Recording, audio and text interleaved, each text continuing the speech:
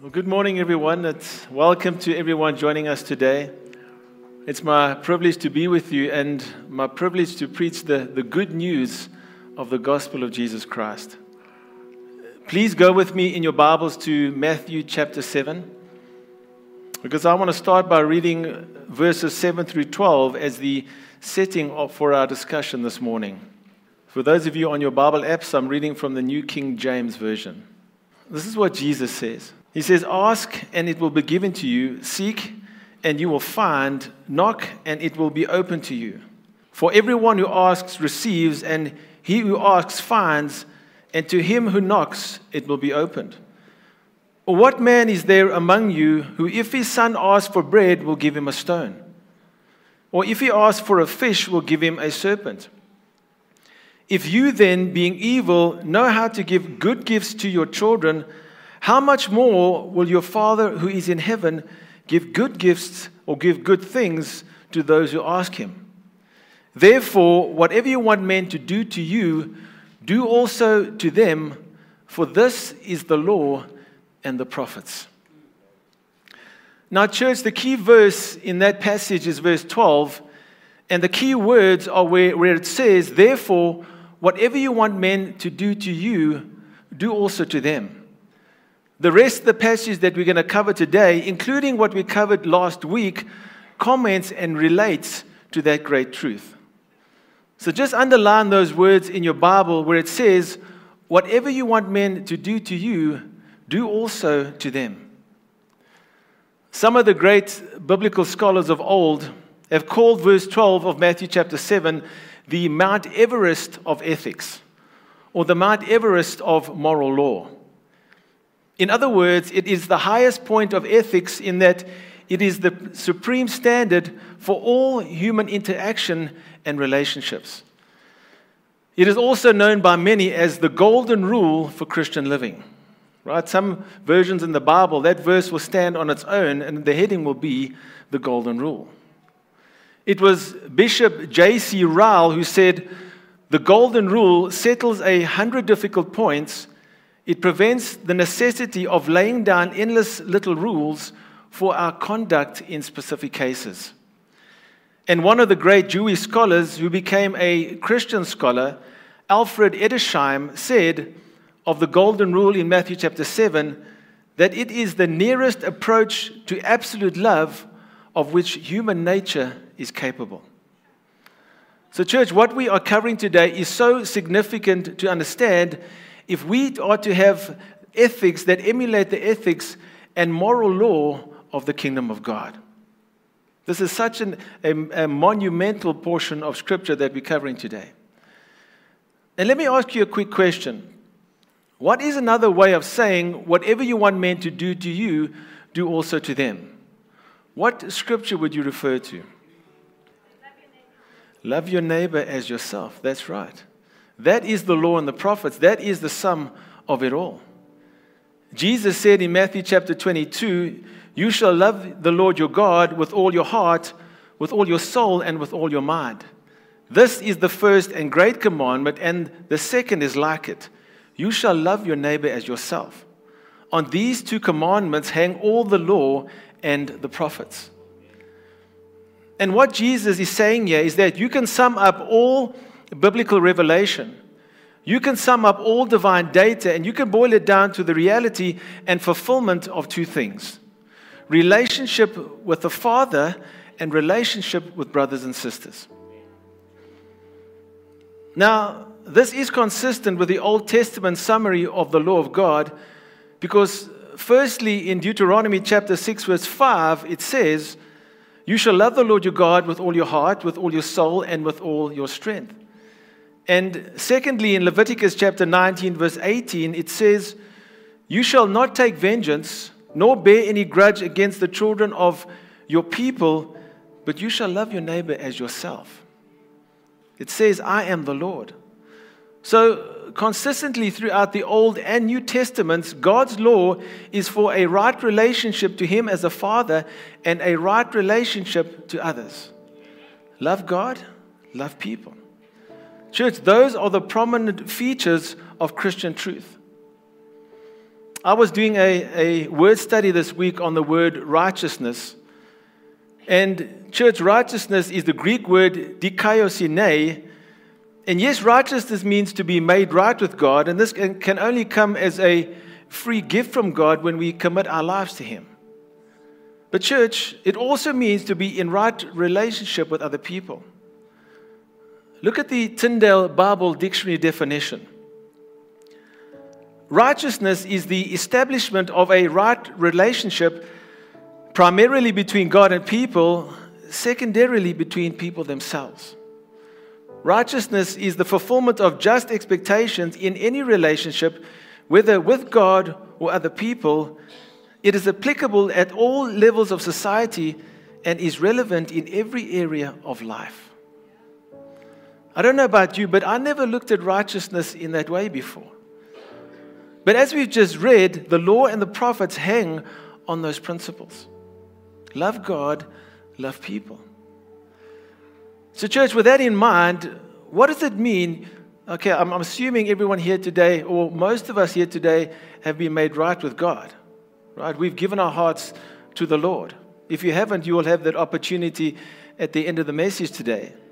But what I want to ask you is, what does it mean to be in right relationship with other people?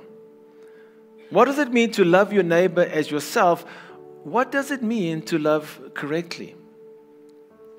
If you are to love your neighbor as yourself, if you are to love the way that God wants you to love, like Pastor Ronell said last week, if we are to be a church that is marked by love, and love is to guide all of our human interaction and activities, then firstly, we must realize that love does not criticize, it does not judge, condemn and damn people who don't come up to our standard based on their appearance and our experience. Remember, that's what we covered last week.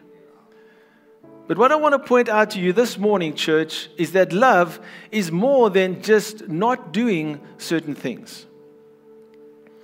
What do I mean by that?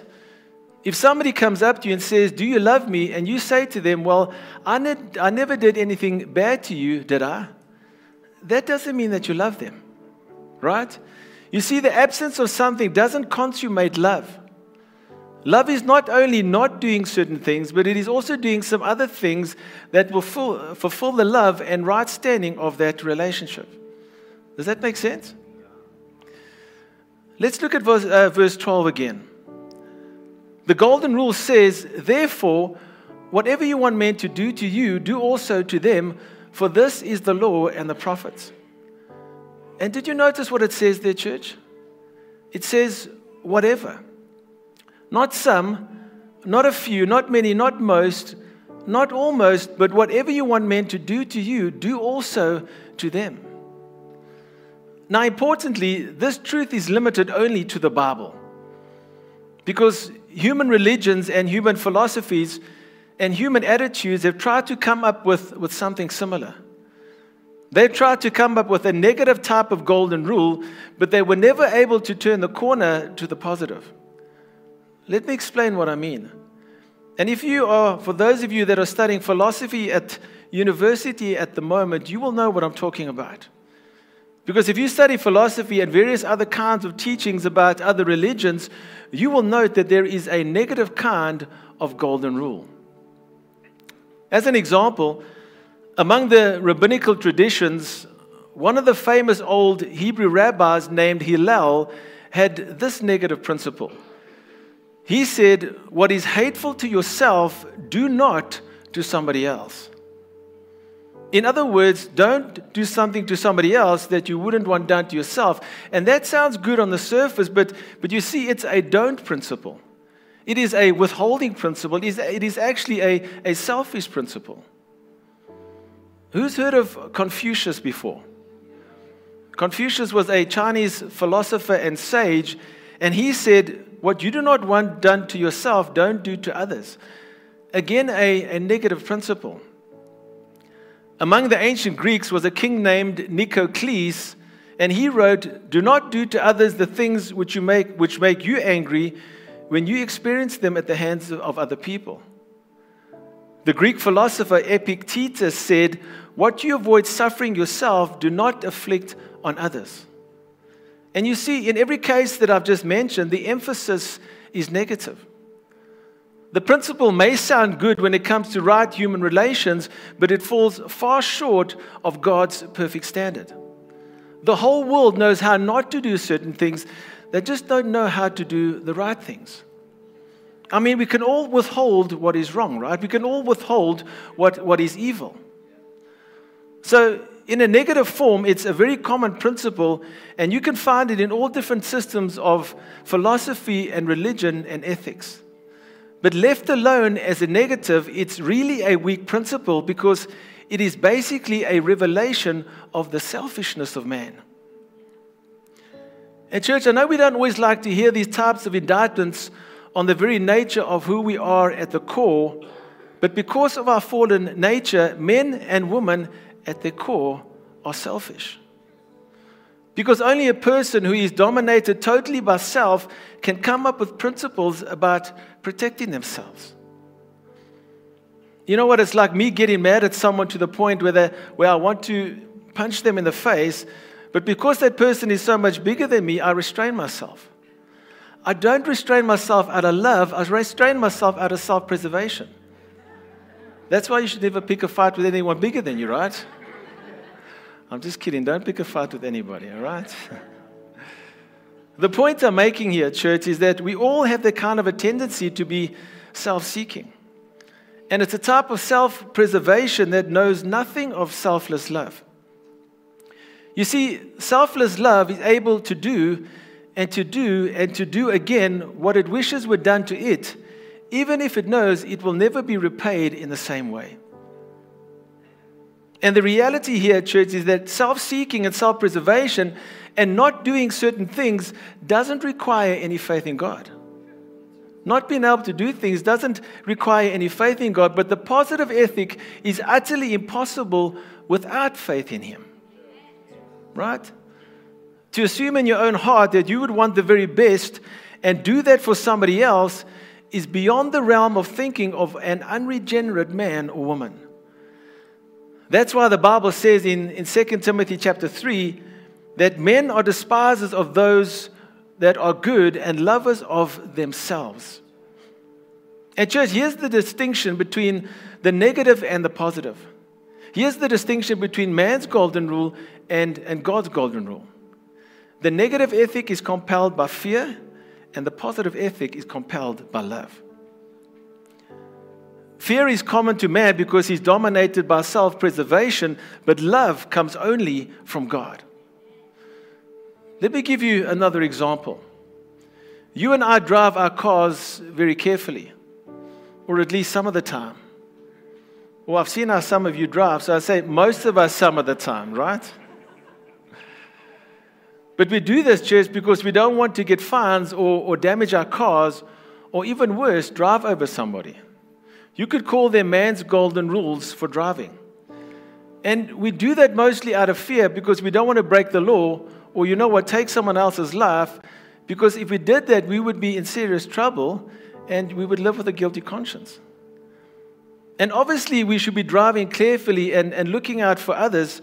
But church, driving in your car and then picking up an elderly person who has their groceries, who needs to get somewhere, or stopping on the side of the road to help someone with a flat tire, that is something very different. That's doing something out of love instead of fear. The negative ethic is compelled by fear. The positive ethic is compelled by love. So if you and I look very carefully at this principle and we understand it, then it is a principle that is monumental in its meaning, in its reality, and if we put it into action, it will be monumental in its impact. And as Christians, even though our fallen nature leans more to self-preservation, we as Christians should certainly not be categorized by that. We should be able to go beyond that and start throwing ourselves away for the benefit of others. We should be able to determine in our own hearts that what I really would want for me, I'm going to do it for somebody else.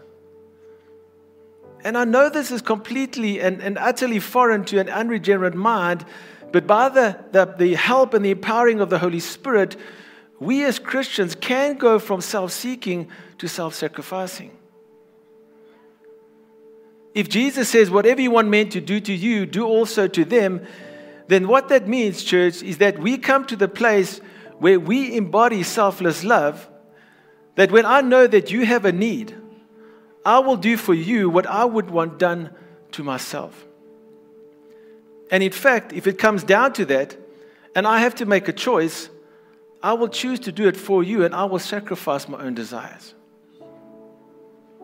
Let me give you an example. If I know that I need a new outfit, but I also know that you need a new outfit or a new suit because you are going to this very important interview because you haven't had a job for a couple of months, then I will get you that new outfit or new suit because I know that's what I would do for me, and I will go with that. Or as another example, if I know that you are going to go hungry tonight, I will fast and then I will give you my meal. That's the essence of this principle, right? This is the royal law that James talks about. Love your neighbor as yourself. It's the very same thing as whatever you want men to do to you, do also to them. And church, this is moving from selfishness to selflessness. This is moving from self-seeking to self-sacrificing. And you may be thinking, Pastor, you know what? That's just asking way too much of me. How can I give up what I want and what I need for the benefit of others? Why would I want to do that, and why should I do that? I mean, am I really called to sacrifice my wants and desires and to love to such a degree? And I guess the question is, church, to what degree do we actually take the scripture? To what degree do we actually sacrifice our own lives in this way? I was wrestling with these thoughts and questions this week, and at some point I was struck once again by the reality of the cross. And have you seen how the cross has come through, the message of the cross has come through in worship this morning? I was struck by the fact that Jesus loves you and me so much that he sacrificed himself on the cross. He denied himself any rights so that we would be made right with the Father. He denied himself so that we would receive the righteousness of Christ. At church, can you identify what is required to be in right relationship? Sacrifice. And I was reminded about that scripture in Matthew chapter 16, where Jesus says, if anyone desires to come after me, let him deny himself and take up his cross and follow me. For whoever desires to save his life will lose it. In other words, church, whoever wants to look to self-preserve his life will lose it. But whoever loses his life, whoever sacrifices his life for my sake will find it. And you know, the reality of the scripture really hit me this week. Are we really willing to sacrifice our lives to find it in Christ? And church, do we think enough about the cross and the magnitude of what Jesus has done for us? And how would we behave towards others if that was front of mind all the time? Something I want you to ask yourself. I was reading a true story the other day about a man and a wife that went on a hike together, and they got caught in a terrible hailstorm. It was a massive hailstorm, and the hailstones were as large as these like cricket balls. And under the sudden flood of hailstones, the man realized that if he didn't do something to protect his wife would be severely hurt. So he quickly draped himself over his wife, covering her with his own body, so that instead of the storm hitting her, it hit him. The hailstone seemed to get bigger as the man bent over his wife, protecting her. The large stones came down harder and harder onto the man, and they started inflicting some serious damage to his body. After a couple of minutes, his ears started bleeding along with other spots on his head and parts of his body. The man tried to get his wife to safety, but the stones were coming down faster and harder. The pounding took its toll, and weakened by the onslaught, the man finally collapsed over his wife, only able to shield her from the danger.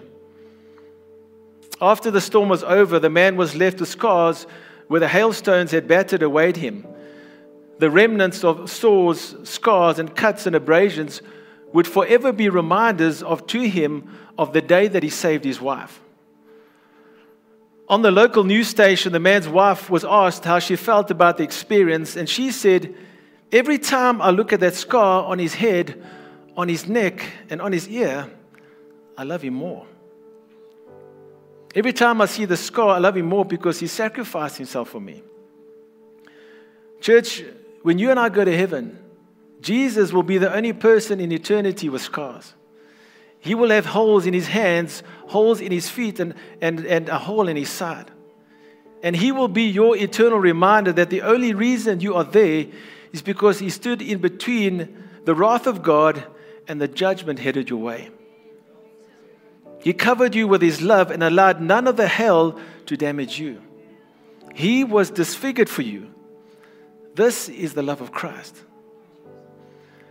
And my question to each of us today is this: do we think about the cross enough? Do we think about the love of Christ enough? And when we think about it, do we love him more? And are we at least willing to model that type of behavior by letting go of the negative ethic of self-preservation and putting into practice the positive ethic of self-sacrifice and selfless love?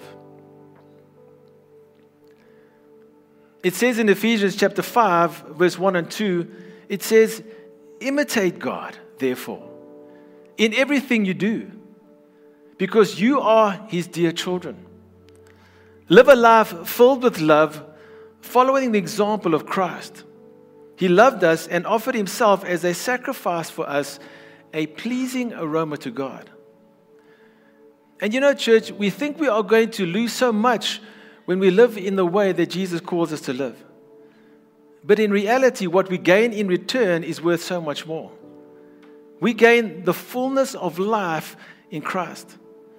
You see, the more we let go of self, the more we gain of him, and the more that we find ourselves. And again, by the help and the empowering of the Holy Spirit, we as Christians can go from self-preservation and self-seeking to self-sacrificing. On our own, I would say this is impossible. You see, our fallen nature will just not naturally go there. That's why Jesus says to us in verse 7 and 8, what does he say? If you can't do these things on your own, he says, ask. Ask and it will be given to you. Seek and you will find.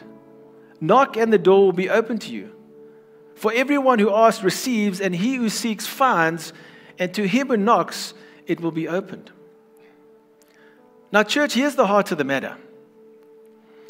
We can feel free to give to others and to do for others and to sacrifice for others and to love others because we can be confident that in giving up what we have to someone else, we have an ultimate and eternal resource to replenish our own needs. You see, the promise of God to you and me is that what we ask for and seek for and knock for will be given to us. Why? Because it frees us up to give anything and everything we have to the one that has the need. In other words, church, I can do unto others what I would want done to myself without fear of having nothing left, materially or other, because all I have to do is turn to my Heavenly Father in prayer, who gives me bread for every day and takes care of me in every way. And I will never do without the things that I have need of. And church, isn't that such a far cry from the way that we live? And do we really believe that God can take care of us in that way? People say, you know what, I would love to invest in this person's life or that person's life, whether it's financially or whether it's your time and the skills that you have. I know that they have real desperate needs, but oh my goodness, what is going to happen to my life? Right? What's going to happen if I put myself out there? What am I going to lose? But what does the Lord say? He says, ask and it will be given to you. Right? Now, church, very importantly, what it is not, and as some people think, verse 7 is not a blank check. Some people think that it's just about asking the Lord and He's just going to open the bank of heaven and pour out whatever you need in every situation. People say, well, isn't that what verse 8 is confirming? Because it says, for everyone who asks, everyone, right, who asks receives, and he who seeks finds, and to him who knocks it will be opened. They just block out that verse and say, this is what God says about all requests and all matters of life. But you see, church, there are some other conditions that are tied to this, and I'm going to just cover this very quickly. Number one, this applies only to you if you are a child of God. Otherwise, you have no relationship to Him, and His promises don't apply to you. Number two, you must be willing or must be living in obedience to Him, or as Peter says, your prayers will be hindered. John says in 1 John chapter 3, verse 21 and 22, Beloved, if our hearts does not condemn us, we have confidence toward God. And whatever we ask, we receive from Him, because we keep His commandments and do those things that are pleasing in His sight. Which means, church, when you're not keeping His commandments and you're not obeying, you're not receiving either. Number three, you need to have a totally selfless motive in asking. If you just ask to receive for yourself, then you ask in error. James chapter 4 verse 3 says, You ask and do not receive because you ask amiss that you may spend it on your pleasures. And finally, number four, you have to submit it all to His will.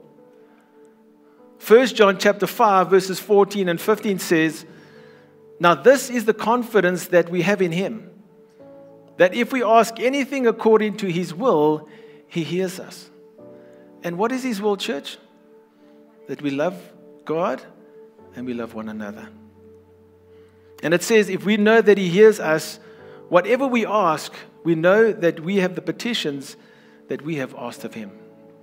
Right? Did you see? That's not a blank check, right?